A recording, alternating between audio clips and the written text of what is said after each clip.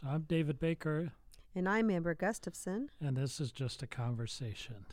We're going to talk about some things that we have customers come in every day asking about, and it's necessary for many reasons, and that is appraisals. Appraisals, I knew it.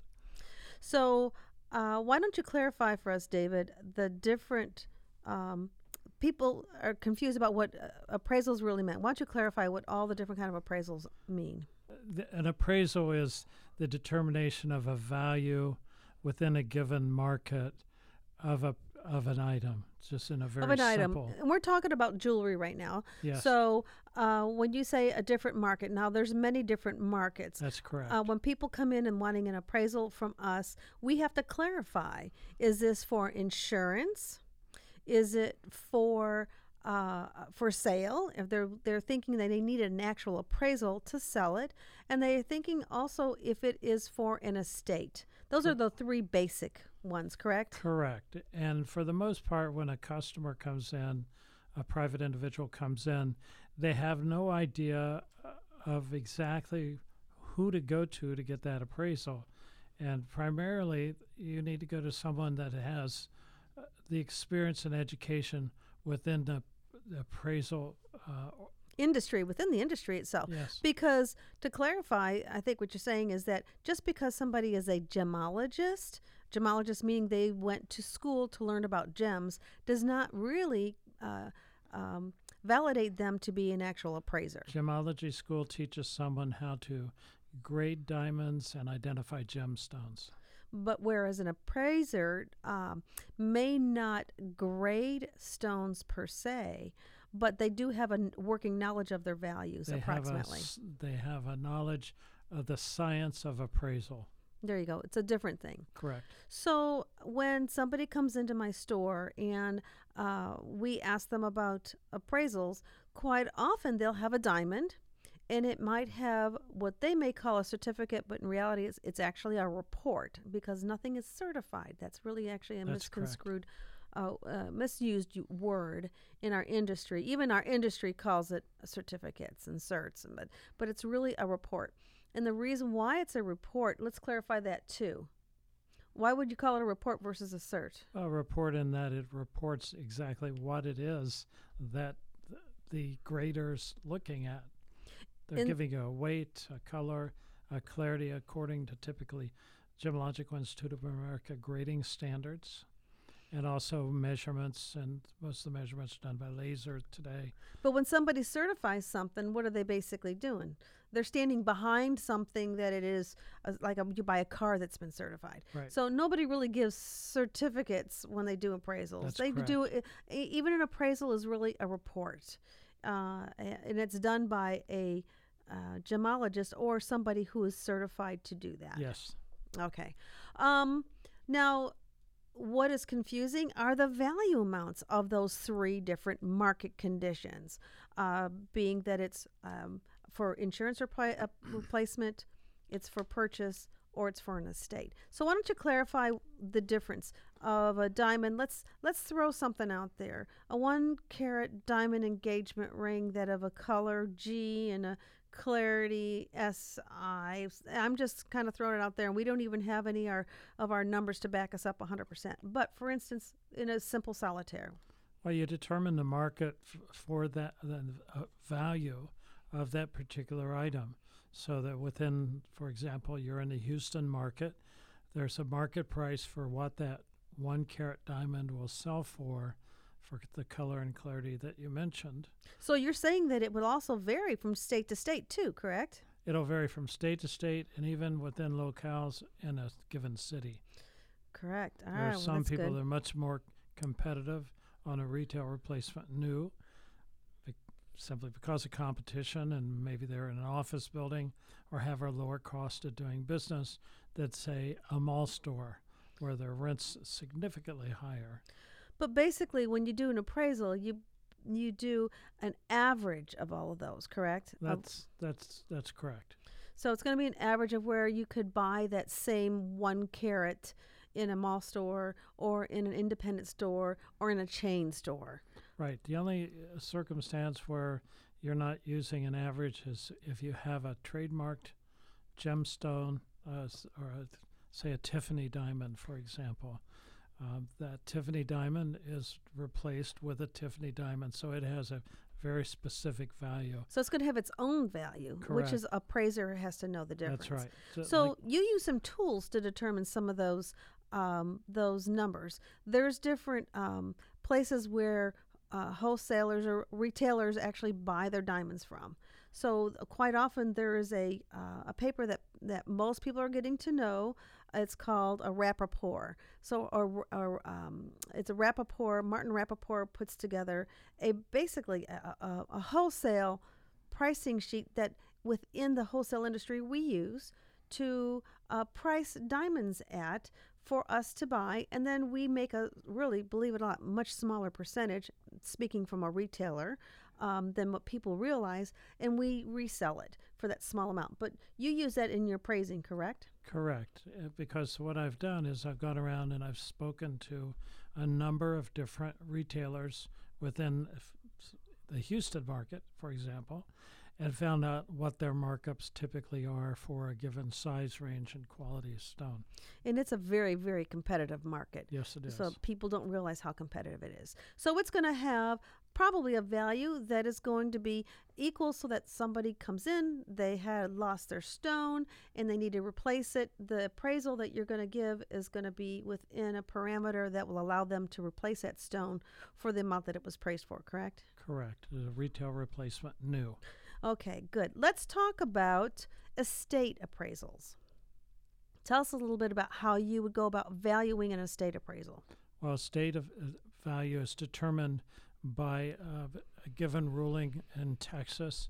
For example, it's called fair market value. Willing buyer, willing seller, both being aware of all the facts, neither being under duress, and they come to an agreement on a price. That's a fair market value. And so to determine that price, we have to be aware of transactions that have been taken place within the market area. So that takes a lot of research and to put together a compilation of the different values. So basically, that value is going to be substantially less than a replacement value, correct? That's correct. A retail replacement new is an absolutely spanking new piece that is being offered for replacement, whereas an estate piece is typically beat up, shank could be cracked, could have a number of defects to it, and so that those all lower the value of that piece. It may be an old European cut, maybe an old mine cut stone, so considerations on what would the value be if that gemstone were to be recut. So there's a lot of things to be considered, but to me the most important thing is you get a customer that will come in and they're upset because they don't understand how someone can value a piece so low, and when in reality they were never explained by the person that did the appraisal what market it was appraised at in the first place. And that creates a lot of confusion and a lot of problems, typically done by someone who's practicing the art of appraisal rather than science of appraisal. You'll find that gemologists practice the art of appraisal. They have no scientific training into the determination of values based to determine those appraised values. Well, what I also explain too to my customers is that a fair market value is, a replacement value is about a customer willing to come in, wanting to buy something new, and I buy a piece of a stone at a certain price. I have a certain markup. They're willing to pay for it. I stand behind it, so that's going to be a retail value. In a reverse scenario where you have fair market value, generally you don't have a jeweler selling something at a fair market value. It's usually a consumer that maybe inherited their parents' jewelry or family jewelry, and they don't know where to sell it, and they're not going to sell it to a consumer like you or I, or stand behind it, polish it, even know what they have, and take the time to display it for sometimes months, sometimes years in our cases, before we find the right buyer. So in that case, they're going to want to sell it relatively quickly. Therefore, the value is going to be less, which is going to be considered the fair market value. Is that an easier way to maybe understand why there's such a big gap between the two? But the definition, according to the state of Texas and the IRS, is that it's sold between two individuals, both being aware of all the facts, neither being under compulsion to act. There you go. And that's perfect because in reality, if an individual inherits something and they want to sell it to another individual, that same circumstance is going to happen. That's correct, yes. Okay, so we have the third value, which is going to be a buy-sell.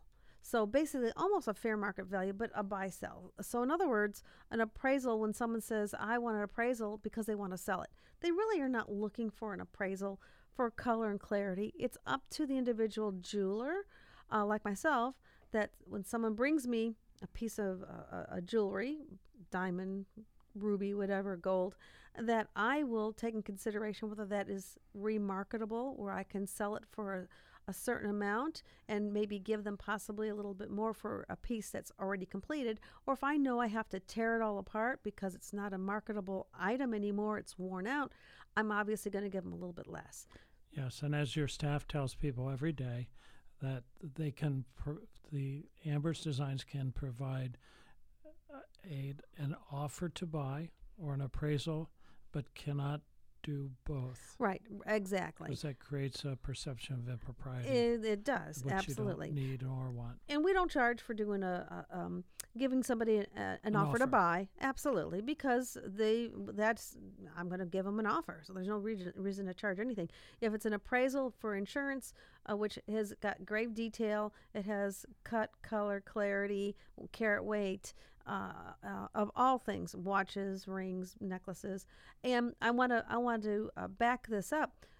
Your experience in the industry is by far highly rated because not only are you a GG, a graduate gemologist from GIA, but you trained under some of the people that started GIA. People that were some of the original developers of gemology in the world. And then also in the appraisal theory, some of the people that really put together appraisal theory through International Society of Appraisers, National Association of Jewelry Appraisers. Which you're members Yes. of, correct. Yeah. But the one thing that I want to point out to everybody is we also have trusts that contact us. So, typically it's a bank that has a trust set up, and there are some pretty magnificent pieces of jewelry that are tied up in trusts that need to have values established from time to time. And we had one trust not too long ago that came to us through your store that you asked if I would go to the bank with you. It was we had to actually go into the bank, bring our your scopes and testers and lights and cameras and all this stuff. It was because they did not even want it to leave the bank vault. It was quite an interesting trust that we went through. But yeah, we get calls from everything. But generally, for the most part, they can bring their jewelry into the store. That's right.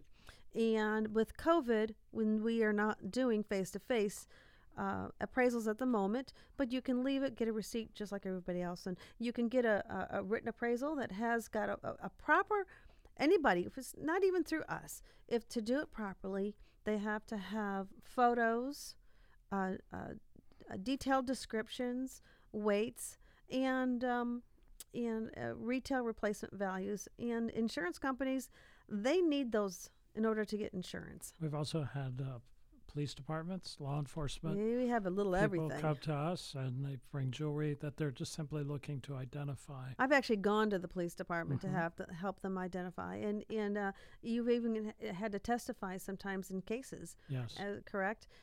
So it's been U.S. Marshals. You've worked with all kinds of entities. So having somebody that really knows what they're doing and appraising. So we hope that this actually helps you that are listening understand the differences between appraisals and the word appraisal and what it really does and it does for you.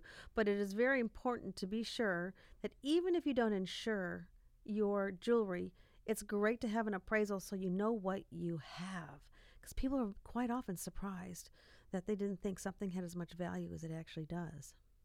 Absolutely. I'm David Baker. And I'm Amber Gustafson. And this is Just a Conversation.